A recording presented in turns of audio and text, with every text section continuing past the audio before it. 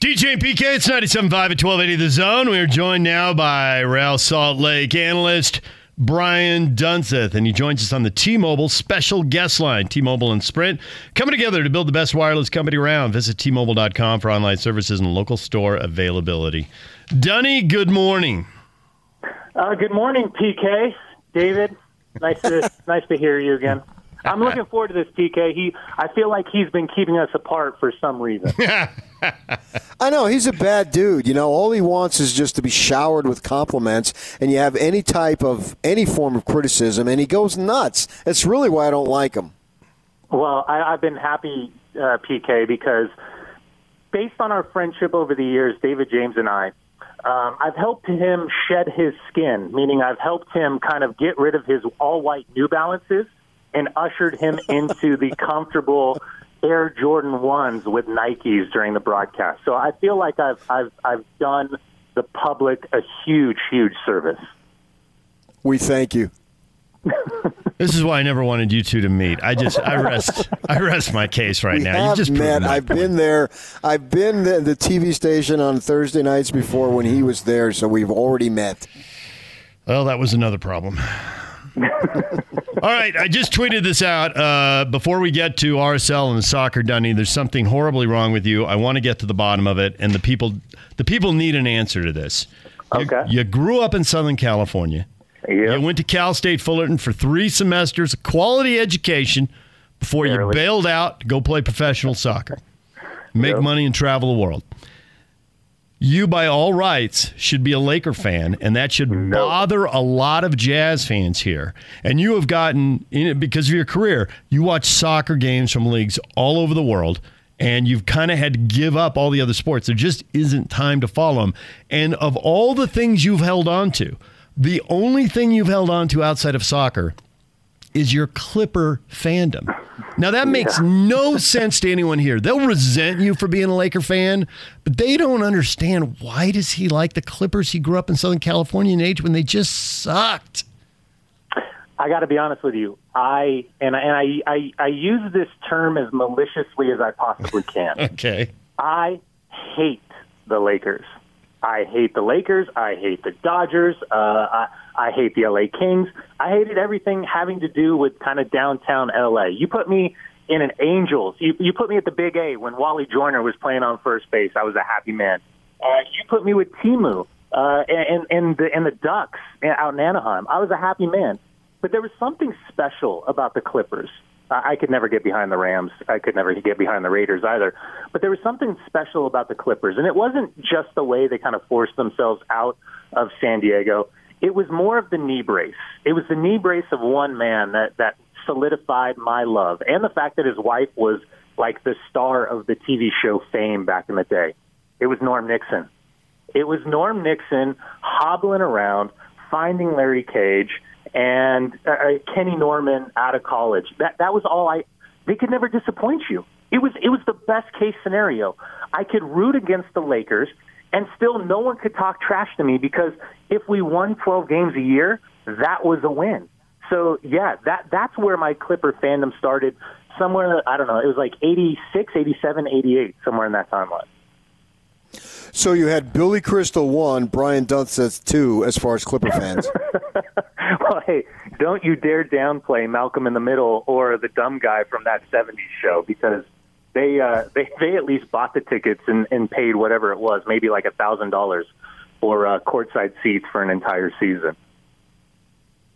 That's crazy. I just can't believe you're a Clipper fan, but whatever. It's hardcore. They come to town and you take your kids and you go to the games. You've held on to it all this time. I just find it to be the oddest thing.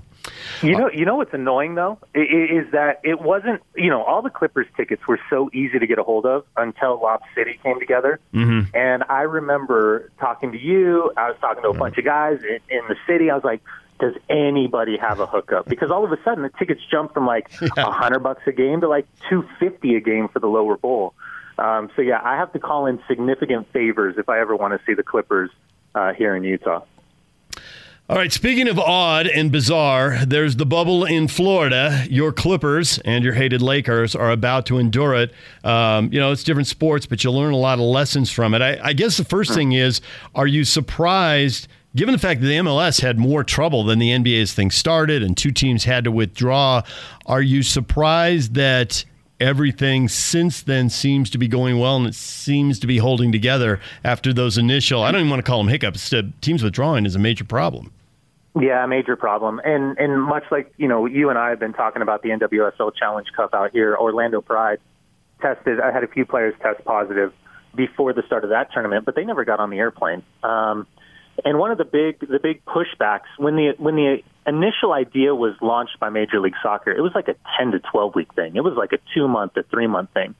And a lot of that had to do with front siding the arrival and making sure you could get inside the bubble. And if anything did go wrong, that there would be enough time to kind of overcome, still have training sessions, and get ready for the tournament. Well, the Players Association pushed back on that. We see a shorter timeline. And unfortunately, as we all know, athletes are a hygiene cesspool. I mean, it's just pure and simple. They're a hygiene cesspool in the locker room, in the buses, on the airplanes. And there's also this air of invincibility for all these athletes. And it probably comes along with kind of the status and the money. But then you throw in the testing and feeling secure and comfortable. And I'm not here to publicly shame anyone, and they probably did everything they thought was right. But, all of this, the idea of a going-away party or spending some time with friends, and one size doesn't fit all. Guys going out, and this stuff's like glitter now. They get on the bus, they get on the airplane, they get back on the bus, and they get inside the bubble, and all of a sudden everybody's testing positive, and they can't figure out why. So the bubble itself, I think, with the 0 positive tests yesterday that was announced by Major League Soccer, the bubble's intact, the bubble's working, and the isolation process, even by kicking FC Dallas and Nashville SC out of the tournament, so far so good. It's working, and that's what we were hoping for once the players were inside Orlando. So we have taken a lot of interaction in recent weeks as far as mixing politics and sports.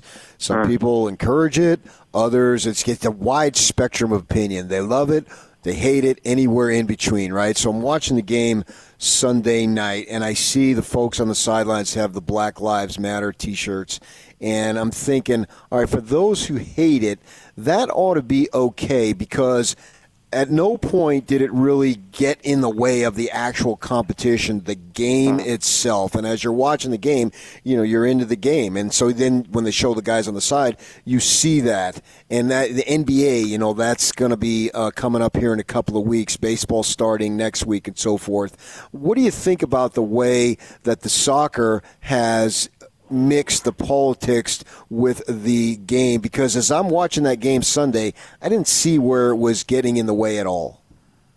I don't think it has. I think for the most part, the biggest pushback kind of politically, and we know it's a huge teeter-totter right now wherever you fall on the spectrum.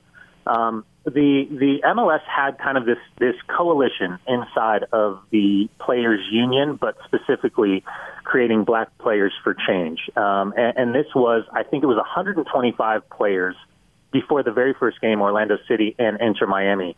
It was a powerful visual. Every Black player from an MLS team had their mask on, had the shirt on, and was this visual representation of 8 minutes and 46 seconds, the remembrance of George Floyd's death. And I understand, man, they took a ton of heat, but the complete silence, I think, was kind of this wave of emotion.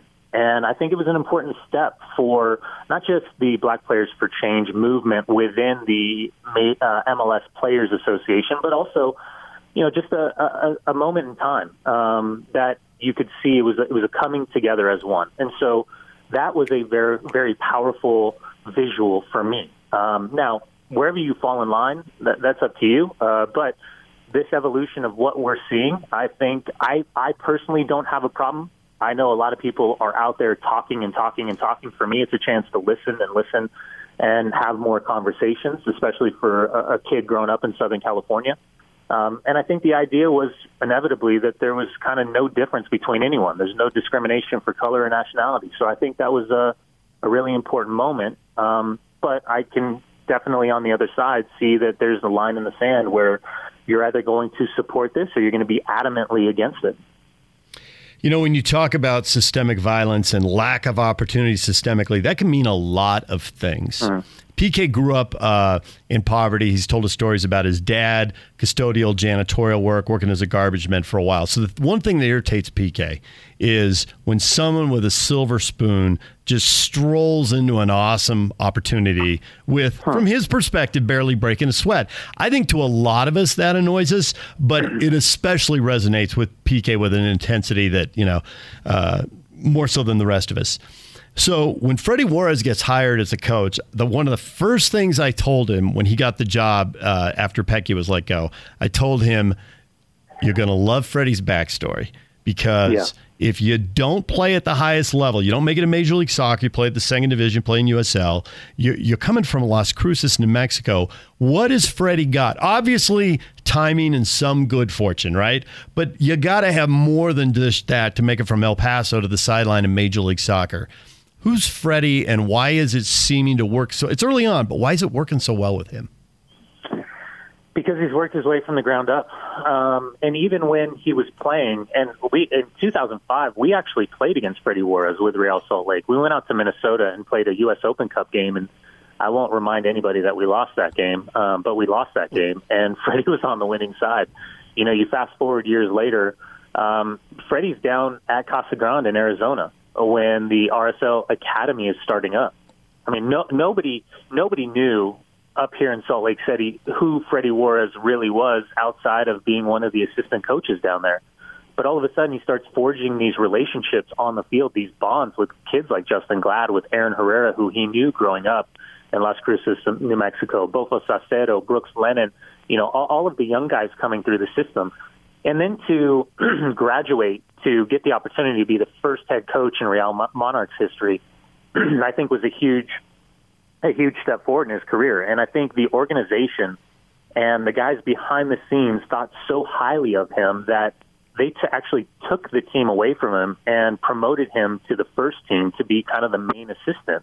And that was at a time where Jason Kreis had left and Jeff Cassar had come in, and then kind of transitioning into being Mike Petke's first assistant. And I can remember Mike telling me time and time again how much of an opportunity he was giving Freddie, because Freddie had earned it. You know, being on the ground, you know, having conversations, English, Spanish, it didn't matter. He had these relationships. He could get the best out of it, but it was also the tactics and his tactical acumen.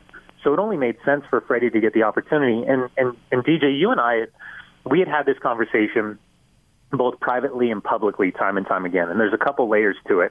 First off, I think there's something to be said about giving a guy an opportunity from the inside, a guy who earned that opportunity. Now, whether you want to say it's a lack of spending or it's he's the right guy for the job, those are two different conversations. And then on top of that, is he the right guy for the job or is he the best guy for the job? Because I don't think Freddie Juarez is the best guy to be the head coach, because you can go out on this international market and you can find whatever big-name coach you want to get. Kind of the flirtation with Jason Kreis was there just a couple months ago. But Freddie's the right guy. And you can see it in the way that he interacts with the players. You can see with the ways that the players react to him. And ultimately, guys, you're seeing it with the results that he's getting on the field. Because I think I can make the argument at this point, he's taken what Mike Petke's built, but now he's furthered it with more of an offensive flair to a team that I think, quite frankly, has been missing since the days of Jason Kreis. So Freddie and I are brothers then, Dunny, because you mentioned Casa Grande, and that was my first. I entered this business in media through newspapers and worked at newspapers for 23 years, and my first job in newspapers was the Casa Grande Dispatch. How about that? Oh, wow. There you go. What a tie-in. My wife's first teacher, she's a teacher. She teaches at Corner Canyon now. Her first teaching job full-time was in Casa Grande, Arizona. So Freddie J and PK, we're blood brothers practically. There you go. I love hearing that. That's amazing. Yeah, speaking of starting at the bottom, that's exactly what the Casa Grande Dispatch was.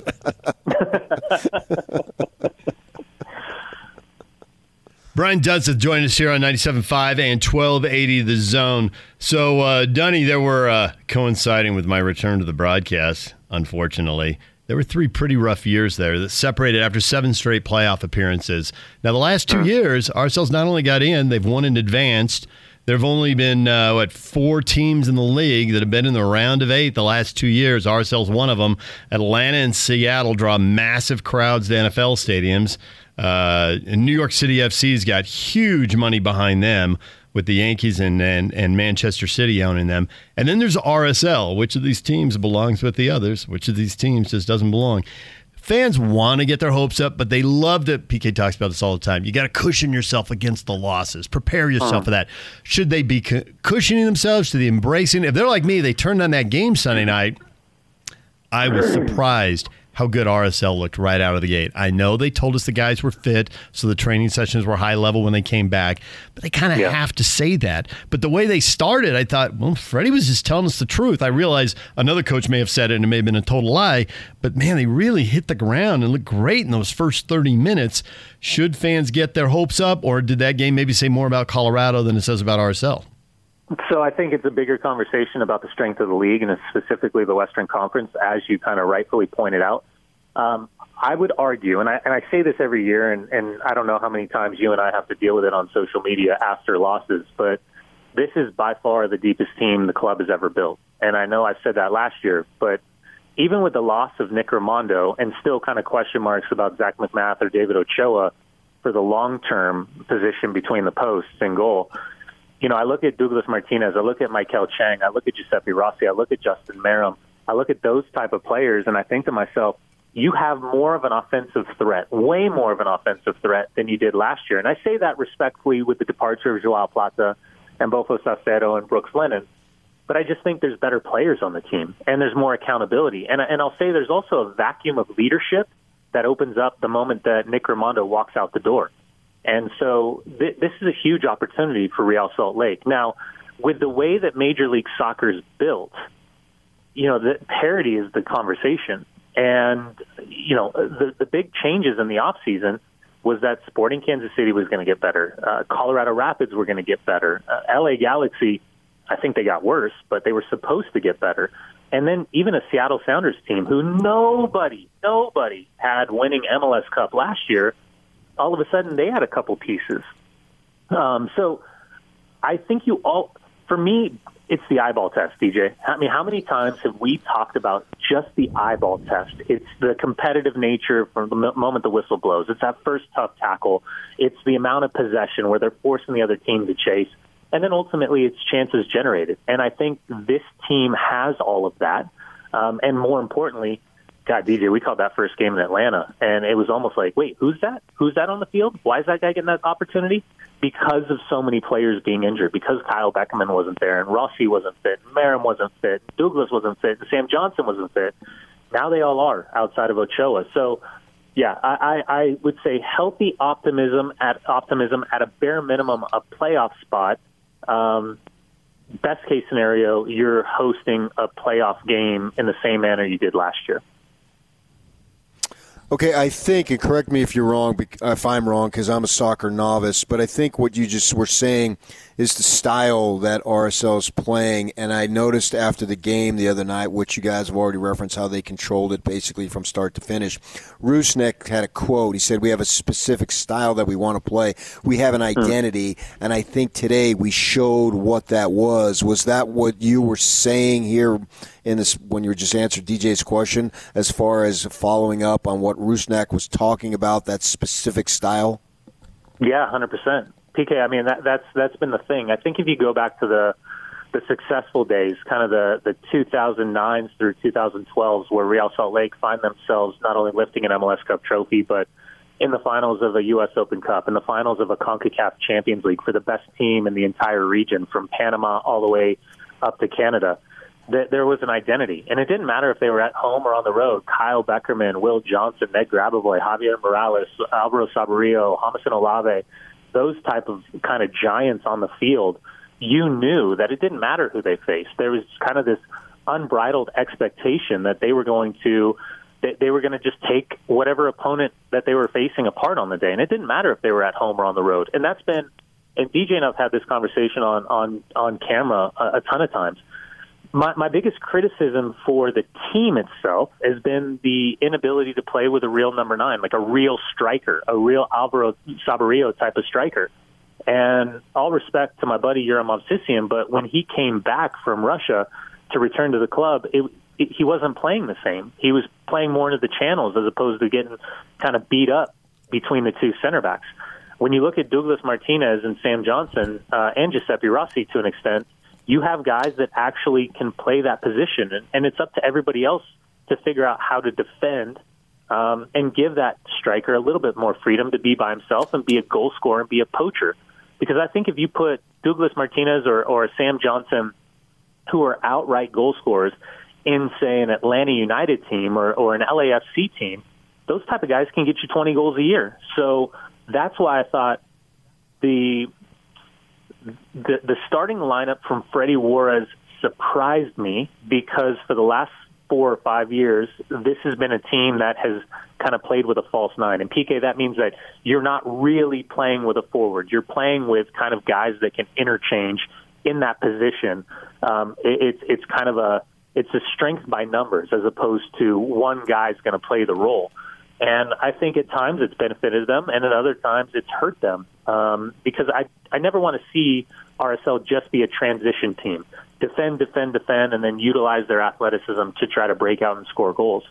So by Freddie playing with Douglas Martinez up front, a real kind of striker, a real number 9, a real goal scorer, that to me instills a lot of confidence for the future and doubles down on exactly what you were talking about. Albert Rusnak's style of play, identity from the opening whistle, and I think he's bang on.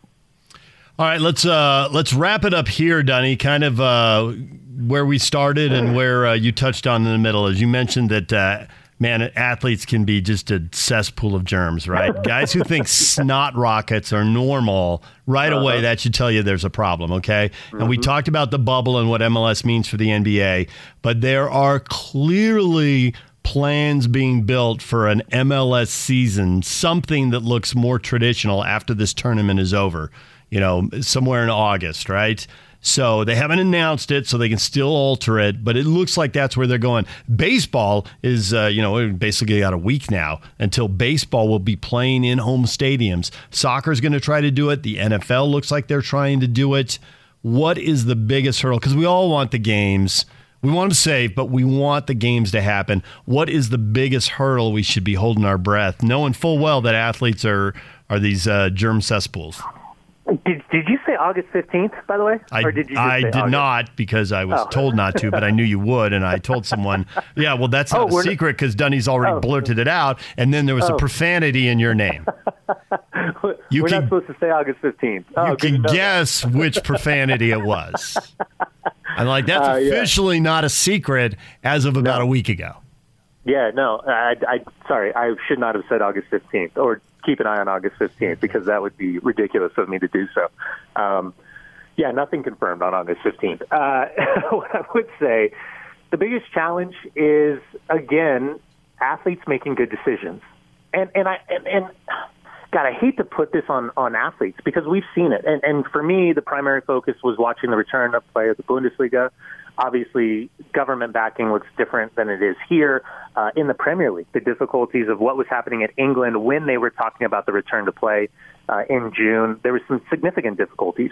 And even the testing process, you'd have guys back in training, and all of a sudden, they go fill their car up with petrol, or they go shopping, and next thing you know, they would test positive.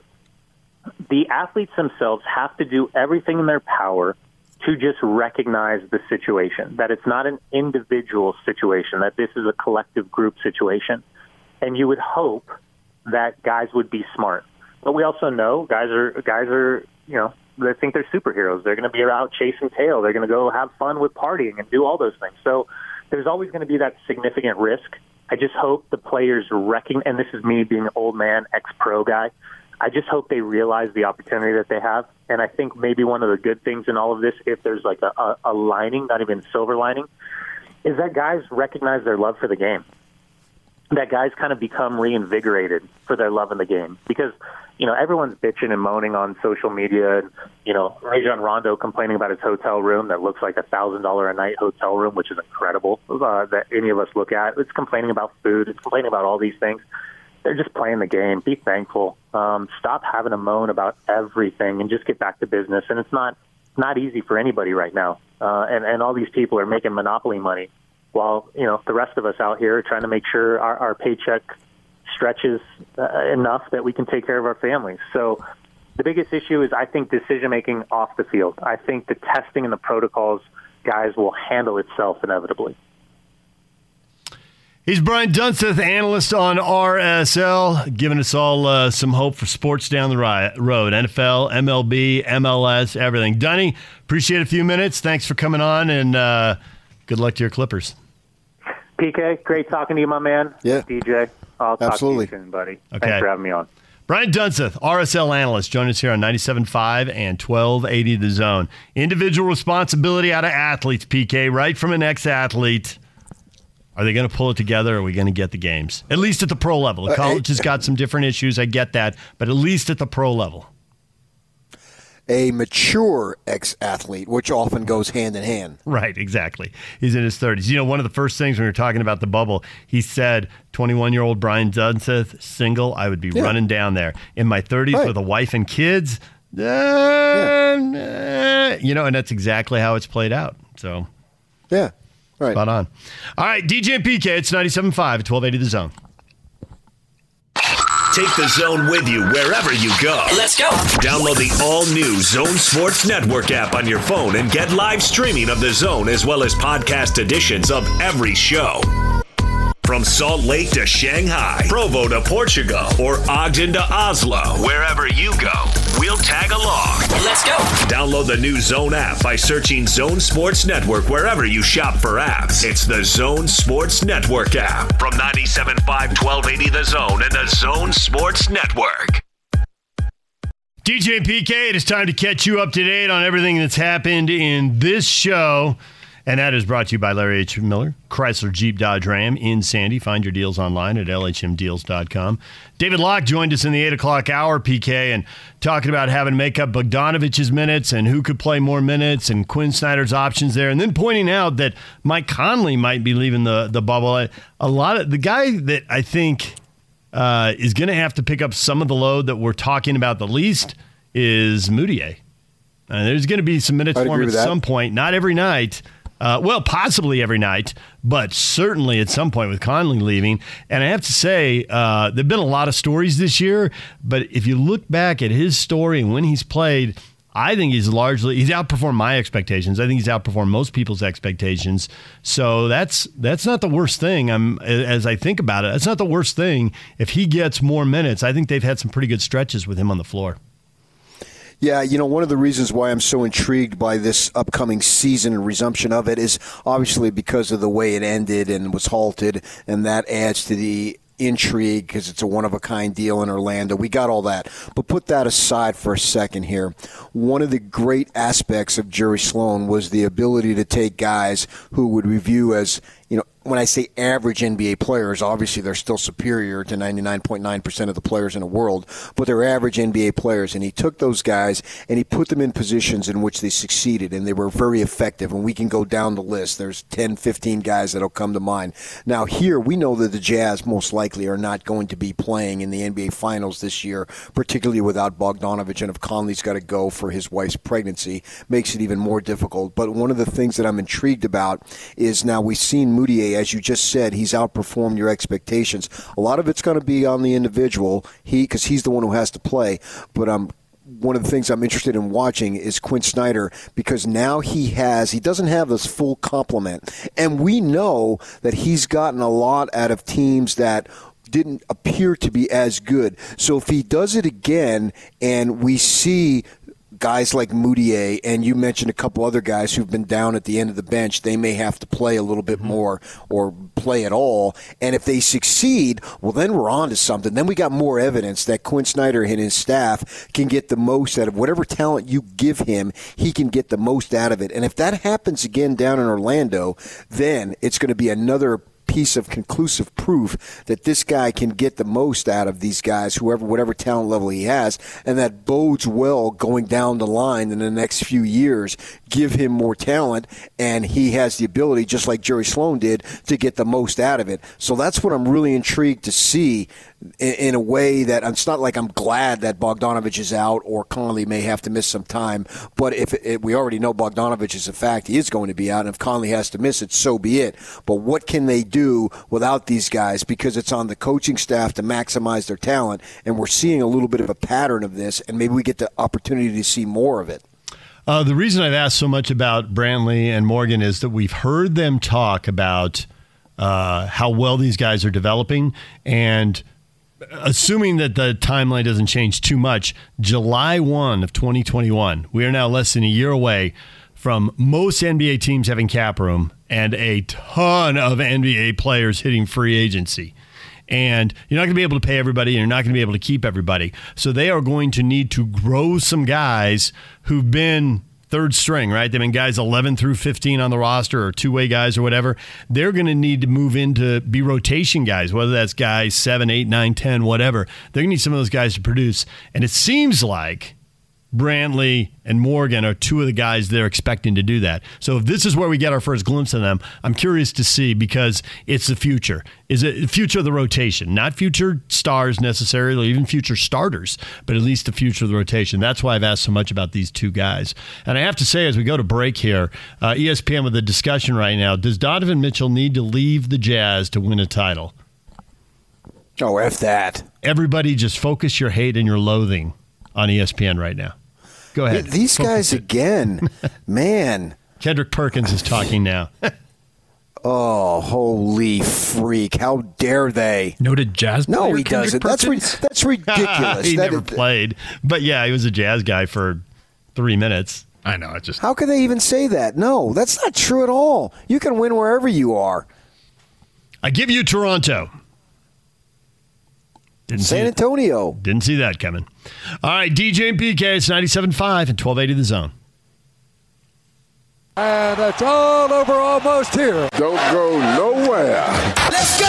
The Big Show. It's a big deal. With Gordon Monson and Jake Scott. Sam Amick from The Athletic. It was good hearing your voice on the Zoom call with Donovan Mitchell, asking him a little bit about Quinn Snyder. Sometime in the near future, we're going to be writing something about the coaching experience for every coach that's in Orlando and just how unique it is. And Donovan was good on the fact it's so much greater than X's and O's right now. Not only the virus, but the social justice conversations the players care so much about and the coaches do as well. And all of that stuff, it's cliche, but the bigger than basketball tag applies to their jobs right now. And, it certainly seemed like Donovan was giving a hearty thumbs up to the job that Quinn's been doing. The Big Show, weekdays from 2 to 7 on 97.5, 1280 The Zone and The Zone Sports Network. All right, PK, we're into maybe land right now. Maybe we will get a Jazz player from Orlando with their practice ending. If not, stay tuned for Hans and Scotty, because then they probably will. We just don't know how long practices are going to run, when it's going to end, and when a player will step up, and we won't get much warning. So we will keep our ears out for that. Yak is monitoring that. Right now, while we wait, it is time for the feedback of the day, brought to you by Audi Salt Lake City, where you can pick up a new Audi Q5 SUV for only $359 per month. Visit Audi Salt Lake City at 999 South State or AudiSaltLakeCity.com. All right. Feedback today. Question of the day. What is unsalvageable? Jazz are about to get out on the court. We're about to see Rudy and Donovan together. We saw that story. The relationship is unsalvageable. And then a lot of people including Joe Ingles. So what is unsalvageable? Ed says Tiger's marriage. Oh, nice. Right? Harsh.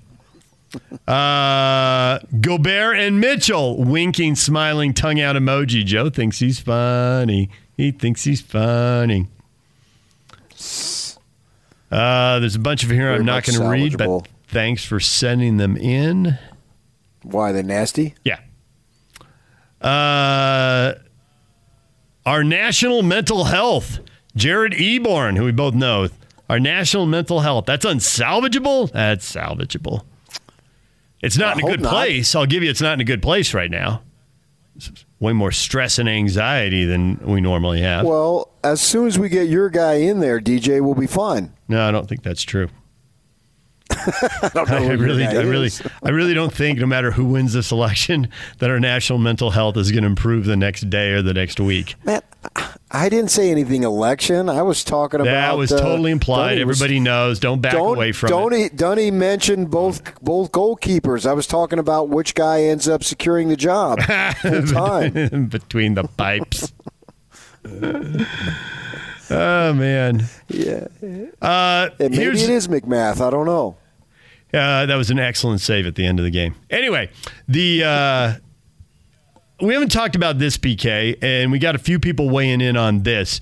The report coming out that Oregon was going to be added to the early part of the schedule. Now, listen, it's a 50-50 guess, right? The two teams they don't play are Stanford and Oregon. So they only have to add one. And, you don't have to be a genius TV executive to think, hey, why don't we have an early season matchup between the two teams that met in the conference title game last year? That's not hard to figure out. You like that Oregon game? You look forward to that? I mean, it seems like Stanford would be easier, obviously. Oregon just loaded with high-level recruits coming in.